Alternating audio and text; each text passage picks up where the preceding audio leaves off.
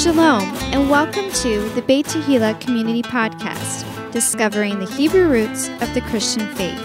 And now, from beautiful Brandon, Florida, here are your hosts, Pastor Nick Plummer and Ryan Cabrera.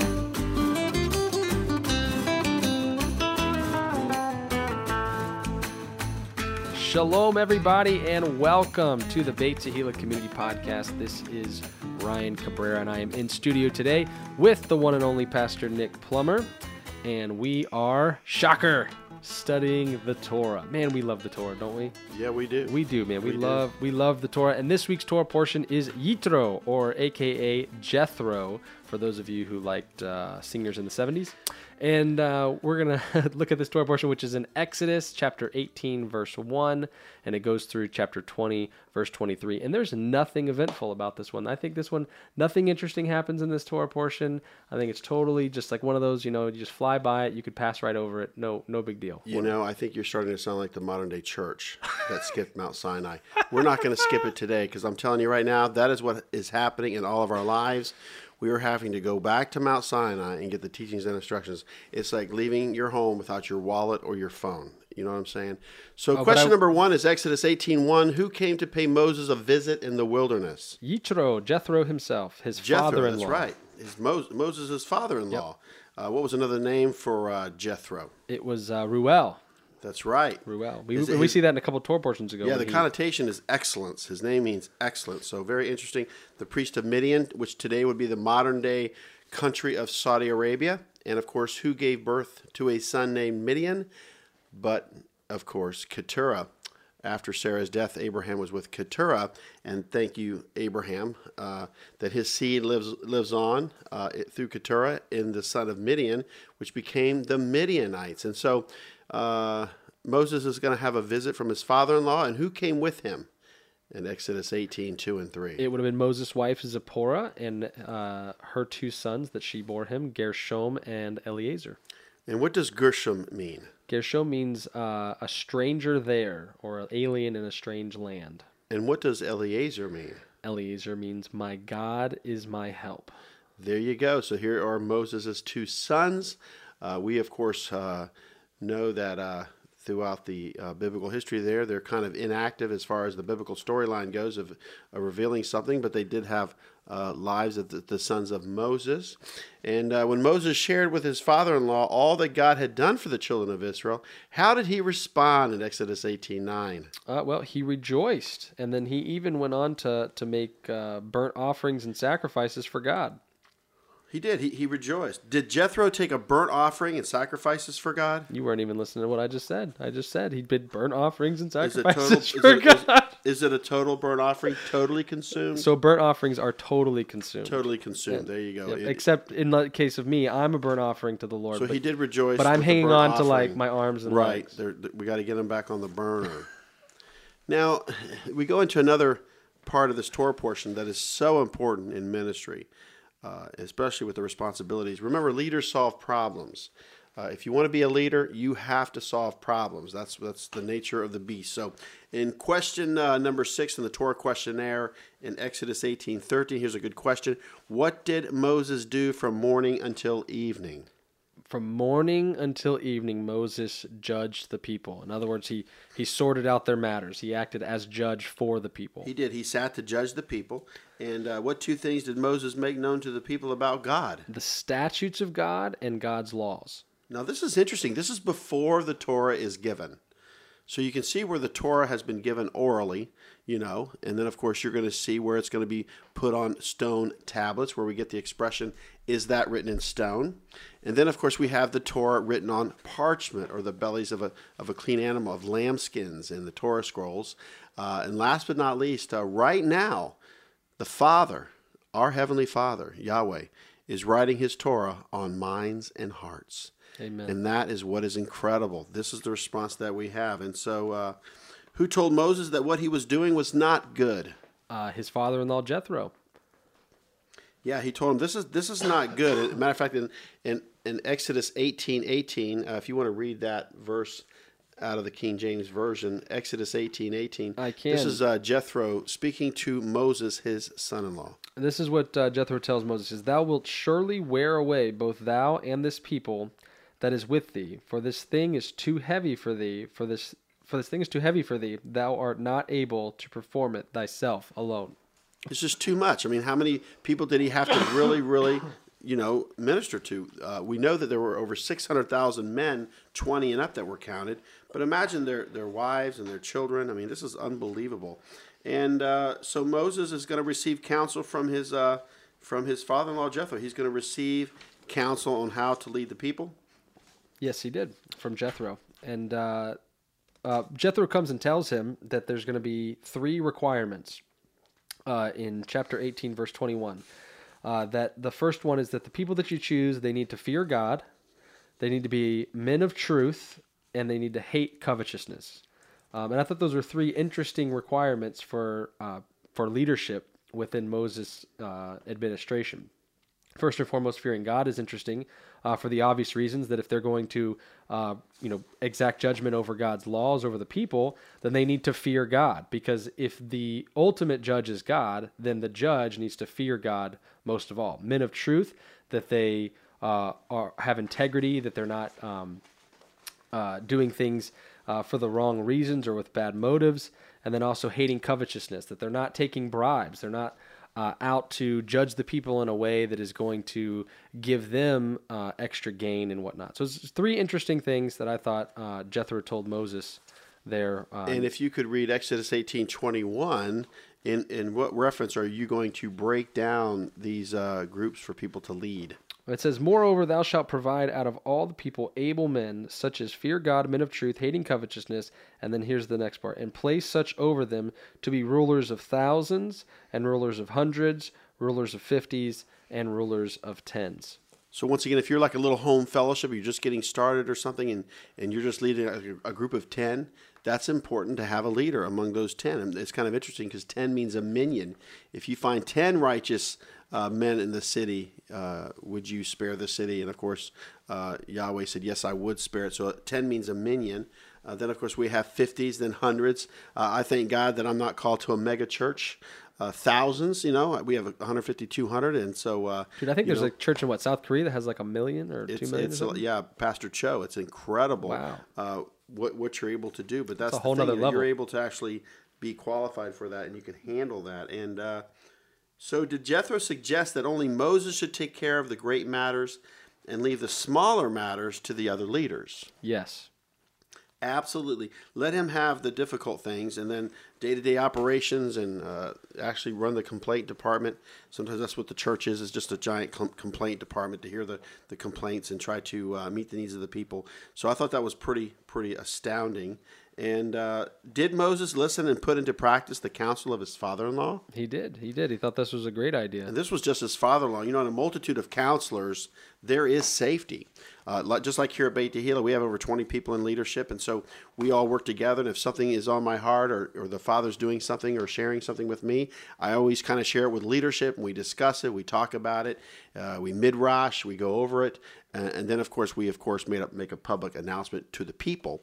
And so that's what we do at Beit Tehillah, and it really does work out. So it's very interesting. In question number 15 in the Torah questionnaire, Exodus 18:27. Where did Jethro go after giving counsel to Moses? It says to his own land, but we know that Jethro was the priest of Midian, so he went back to Midian. The Midianites, Interesting. Not everybody wants to go on the journey. I tell people, hey, come learn about your Hebrew roots of the Christian faith, and we're going to do Shabbat and this and that. Hey, we're going to go to Israel and all these things. And you turn around and they're gone. They go back to their place because that's not the way they want to express their faith.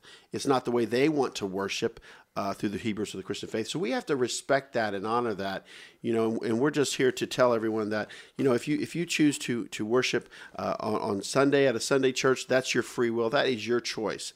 But of course, if you do choose to want to celebrate on the Sabbath, Saturday service that we have at 11 o'clock at Beit Tehillah, you are more than welcome to come and participate. As a matter of fact, we even have double agents. They do both. What's funny about being a double agent is, when you go on a diet, it's a lot easier to go on a diet if you're adding things into your diet than if you're taking things away.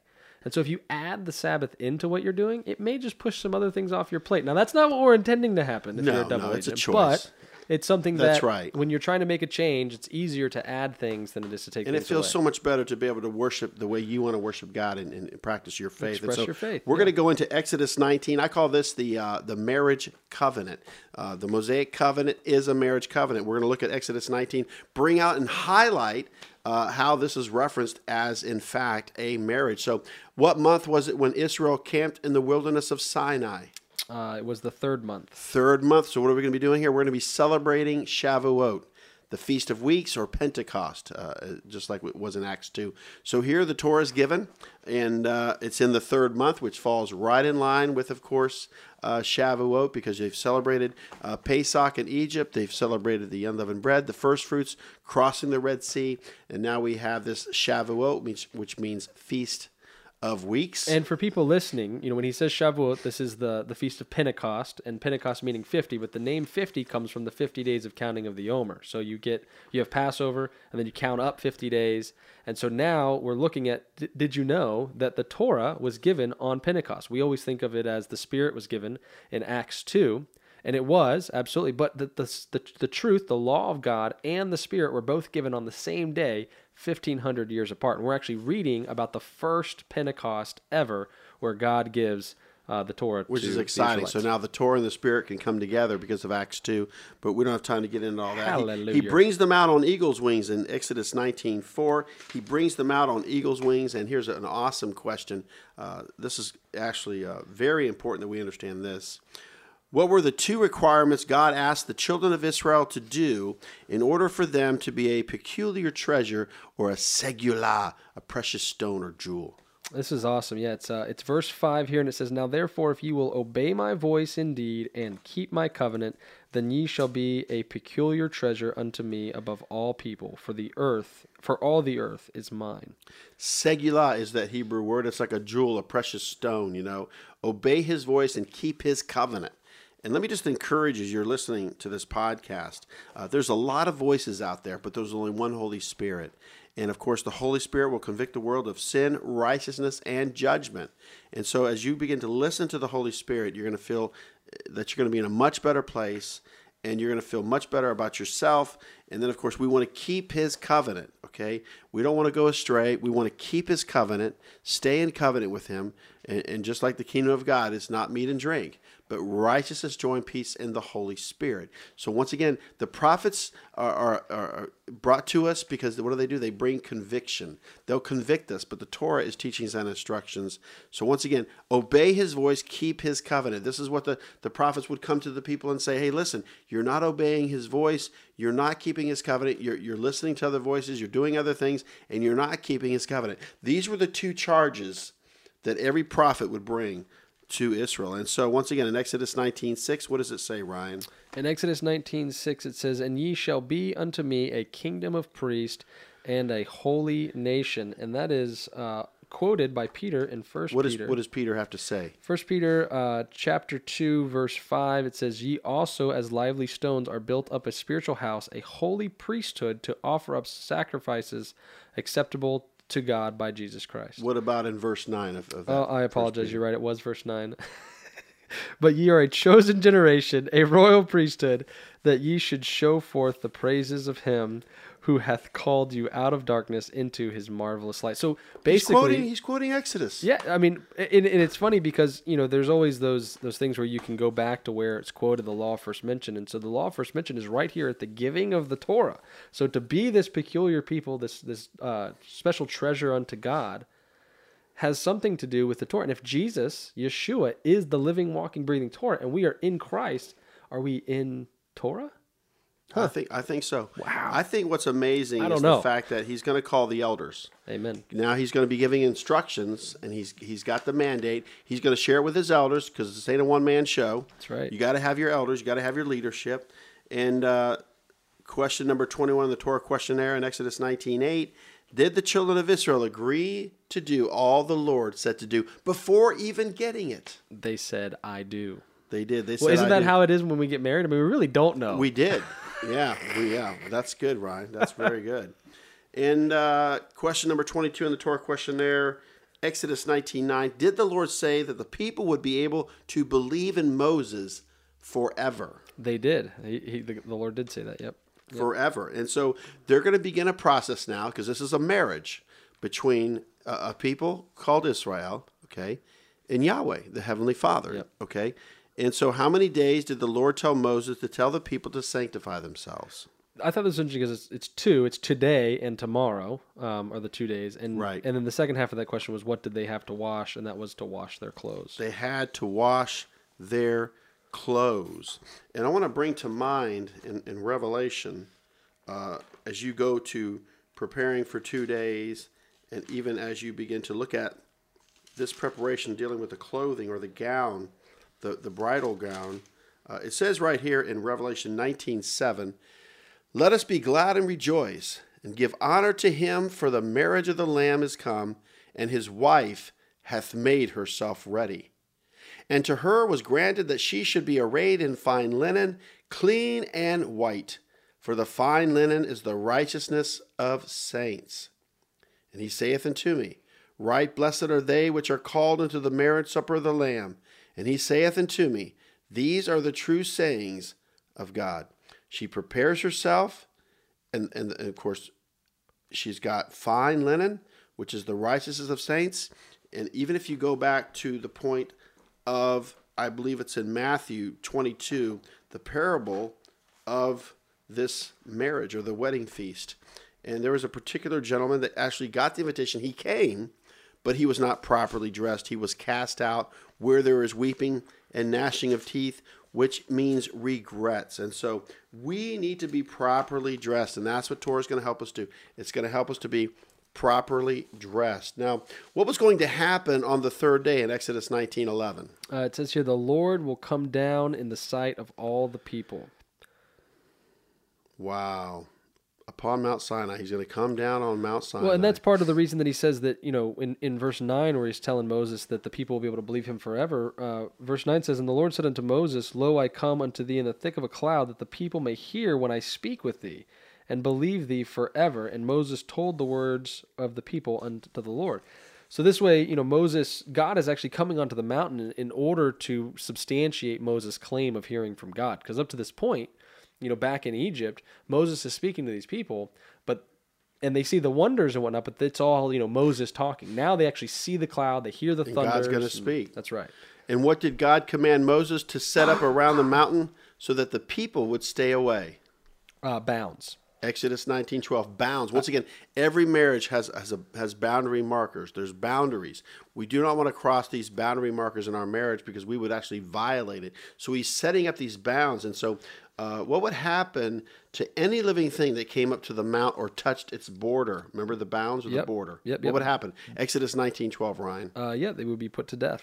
Put to death.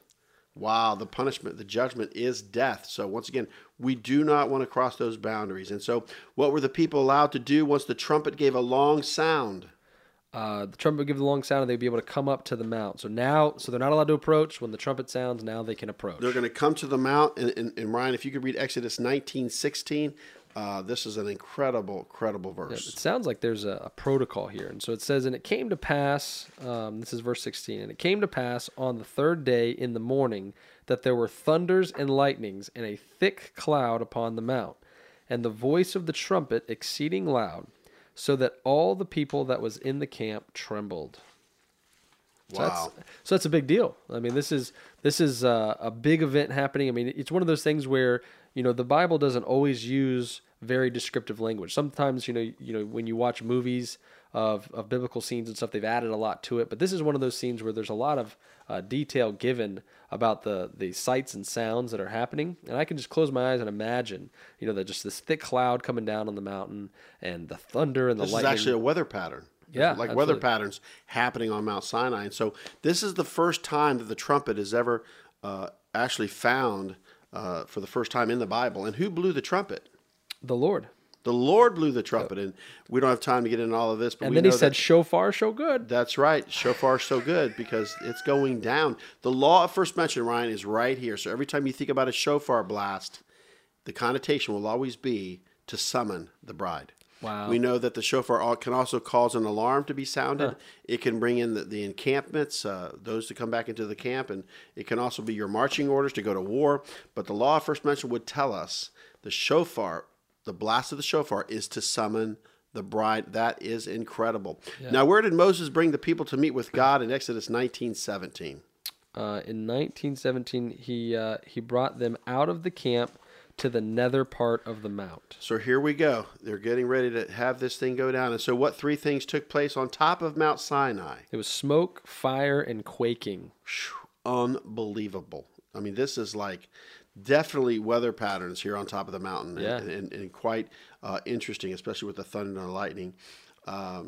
Question number 31, Exodus 19:21. Did the Lord warn Moses to tell the people they should not come up to the mount or they would perish? Absolutely, he did. Wow. You know, it's just like when Moses was seeing the burning bush, he said, take your sandals off. You are standing on holy ground. Yep. So there's a clear distinction and even protocol to be able to approach God that we need to understand. And so question number 32, who was the only person allowed to come up with Moses? It was his brother Aaron. Exodus 19:24. I just want to remind all of you as we begin to look at this particular portion of scriptures and everything that there's a key word found in the book of Exodus. It's called deliver. And with that, I just want to share with you also that the book of Exodus can be broken up into two parts. Chapters 1 through 18 are about deliverance. Once again, chapters 1 through 18 are about deliverance. But chapters 19 through 40, it's about worship. So we just concluded, of course, chapter 19, and we have entered into the worship part of this, and that is incredible. Once again, who was the only person allowed to come up with Moses? Aaron. Now we're going to go into, in Exodus 20, verses 1 through 17, we have the 10 commandments. We don't have a lot of time to go over all of these commandments, but we're going to be calling them out. We have, of course, number 1, have no other gods. Number 2, no graven images. Number 3, no taking the Lord's name in vain. And number 4, remember the Sabbath. Number 5, honor your father and mother.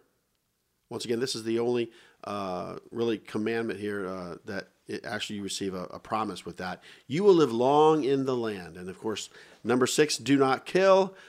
Commandment number 7, do not commit adultery. Number 8, do not steal. Number 9, do not bear false witness against your neighbor. And of course, number 10, do not covet your neighbor's house. Boy, if we could just do these 10, we would be living an awesome life. Ryan, do you have any thoughts on these 10 commandments here in Exodus 20, verses 1 through 17? I have two thoughts. Well, maybe I may have more than that, but right this moment I can only think of the two off the top of my head. But the first one is when it says not to take the Lord's name in vain. I've always thought that meant like, yelling out, the Lord's name when somebody cuts you off in traffic or something like that. And that may very well not be a good thing to do. But taking the Lord's name in vain is doing things in God's name that he didn't tell you to do. So when people think of things and atrocities that have happened in the name of Christianity or in the name of Jesus over the years, this is one of those examples of people taking the Lord's name in vain. They said, I'm doing this in the name of God, meaning God told me to do it, or this is going along with the principles that God has set forth in his word. And that would be an example of taking the Lord's name in vain. And I find that to be a very serious offense. And as you can tell by the order it is here in the Ten Commandments, God finds that to be a very serious issue as well. And the second thing is the Sabbath. The Sabbath is one of those deals where, New Testament believers, believers in Yeshua, think that this has been, nailed to the cross. But nobody disagrees that we should keep the Ten Commandments. And it's just kind of the basics of the law. So if we were to say that this is the moral law and that everything else is the ceremonial law and all the different things that I've heard people argue over the years, I would say that if you were to just take the 10, like you said, Pastor Nick, and just keep the 10 Commandments, one of those is honoring the Sabbath, the Shabbat, the Friday night to Saturday night. And with that rolled into it, you would then think that, okay, that also ties into the calendar. So now we're keeping God's calendar. And if we're keeping God's calendar, why not keep the feasts while we're at it, And you would just think that this is a natural progression for people. And so, the enemy uses things. He twists God. Did God really say? Did God really want us to do this? Did he really mean this? And the answer is absolutely. God made the Sabbath for man, not man for the Sabbath. It is a gift that God has given to us through his commandments. Just like all of his commands, his Torah is a gift. It's God's grace in our life is a fatherly instructions to his children through his Torah. And those are some little thoughts that I had there. This is getting very interesting as we close this out. But question number 34 in the Torah questionnaire: when the people stood afar off, did they ask Moses to speak to them and not God because they were afraid that they would die? Exodus chapter 20 verses 18 and 19. Yes, they did. They were afraid. Listen, don't be afraid to hear from your father. Your father loves you. We can call him Abba Father. We can respect him. You know, he's powerful. He's all-knowing. So he wants to talk to you. He wants to speak to you as a father would speak to his son. And this is a question, or more than it is a statement. But I've heard it said that the Levitical priesthood and the Levitical system was created because of this verse, these two verses, 18 and 19, right here. That because the people didn't want to have a personal relationship with God themselves, that they wanted a mediator. They were afraid that was the beginning of a Levitical priesthood. You know, and like I said, you know, my children will come up to me and want to get up in my lap if I'm watching TV or sitting down or something or laying on my bed. They want to come up and we call it cuddling and stuff. And so, you know, this is how we need to be with our Heavenly Father. And so Amen. He goes on to say in Exodus 20:23, you shall not make with me gods of silver, neither shall ye make unto you gods of gold. Now, just as we close this, I want to finish reading the portion because we need to go all the way to verse 26 in chapter 20. And it says here, an altar of earth thou shalt make unto me, and shalt sacrifice thereon thy burnt offerings, and thy peace offerings, thy sheep and thine oxen, in all places where I record my name. I will come unto thee, and I will bless thee. Verse 25, and if thou wilt make me an altar of stone, thou shalt not build it of hewn stone, for if thou lift up thy tool upon it, thou hast polluted it.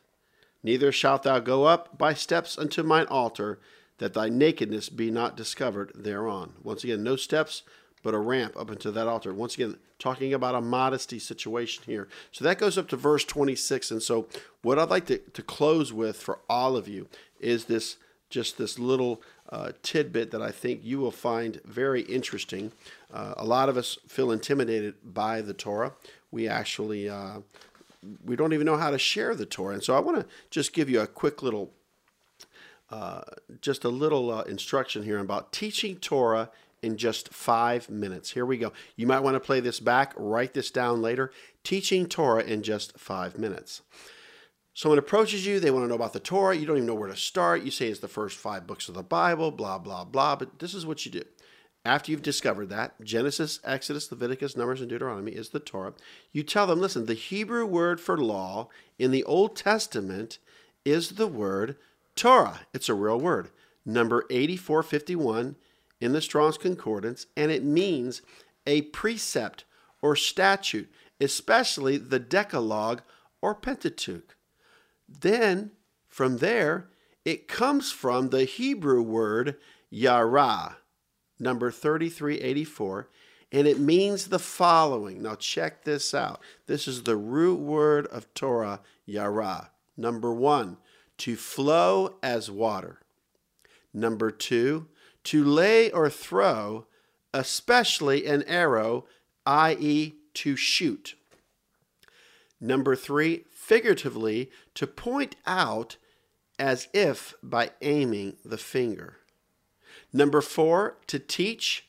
Number 5, direct. Number 6, inform. Now, does this sound like the Torah has been done away with?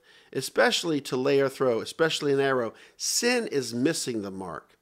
The arrow allows you to want to hit the mark. That's right. Figuratively, to point out as if by aiming the finger. I always tell this story, you know. It says right here, to point out as if by aiming the finger. It's like, hey, where's the bathroom? And you got your finger, right? And you could point to where it's at. But you could say, which is what a lot of the church says, oh, I'm sorry, that's been done away with. We know that's not to be true. People would look at you like, what do you mean the bathroom's been done away with? You would point the right way. And what was written with the Torah? But the finger of God. Amen. And I love what Jesus does, and we don't have time to get into all this, but this is incredible. He says what? By the finger of God, I cast out demons. Amen. By the finger of God. So think about that, everybody. Don't be intimidated. The Torah is for today. It's teachings and instructions. It will change your life. We are currently in our 19th Torah cycle at Beit Tehillah, and we are learning so much, but I wouldn't have it any other way. And it's an incredible time in which we live. We live in this lawless culture, but the Torah will bring you the teachings and instructions. Amen. All right, folks. Thanks for listening. I know I said at the beginning that there was nothing interesting about this Torah portion, and as you can tell by the end of it, that is nothing close From groan to to glory. Remember, are you groaning right now? Because that's what the book of Exodus is all about. We want you to see his glory. Quit groaning and get into his glory. Amen, amen. And so, as you guys know, you can reach out to us. We love to hear from you. The phone number here at the church office is 813-654-2222, and you can hit us up via email at info@topraise.net or use the Contact Us tab at topraise.net. And hope you guys enjoyed this podcast. If you guys want more, make sure you comment, like, subscribe, do all that stuff that you got to do on our podcast. Thanks so much. Have a great week.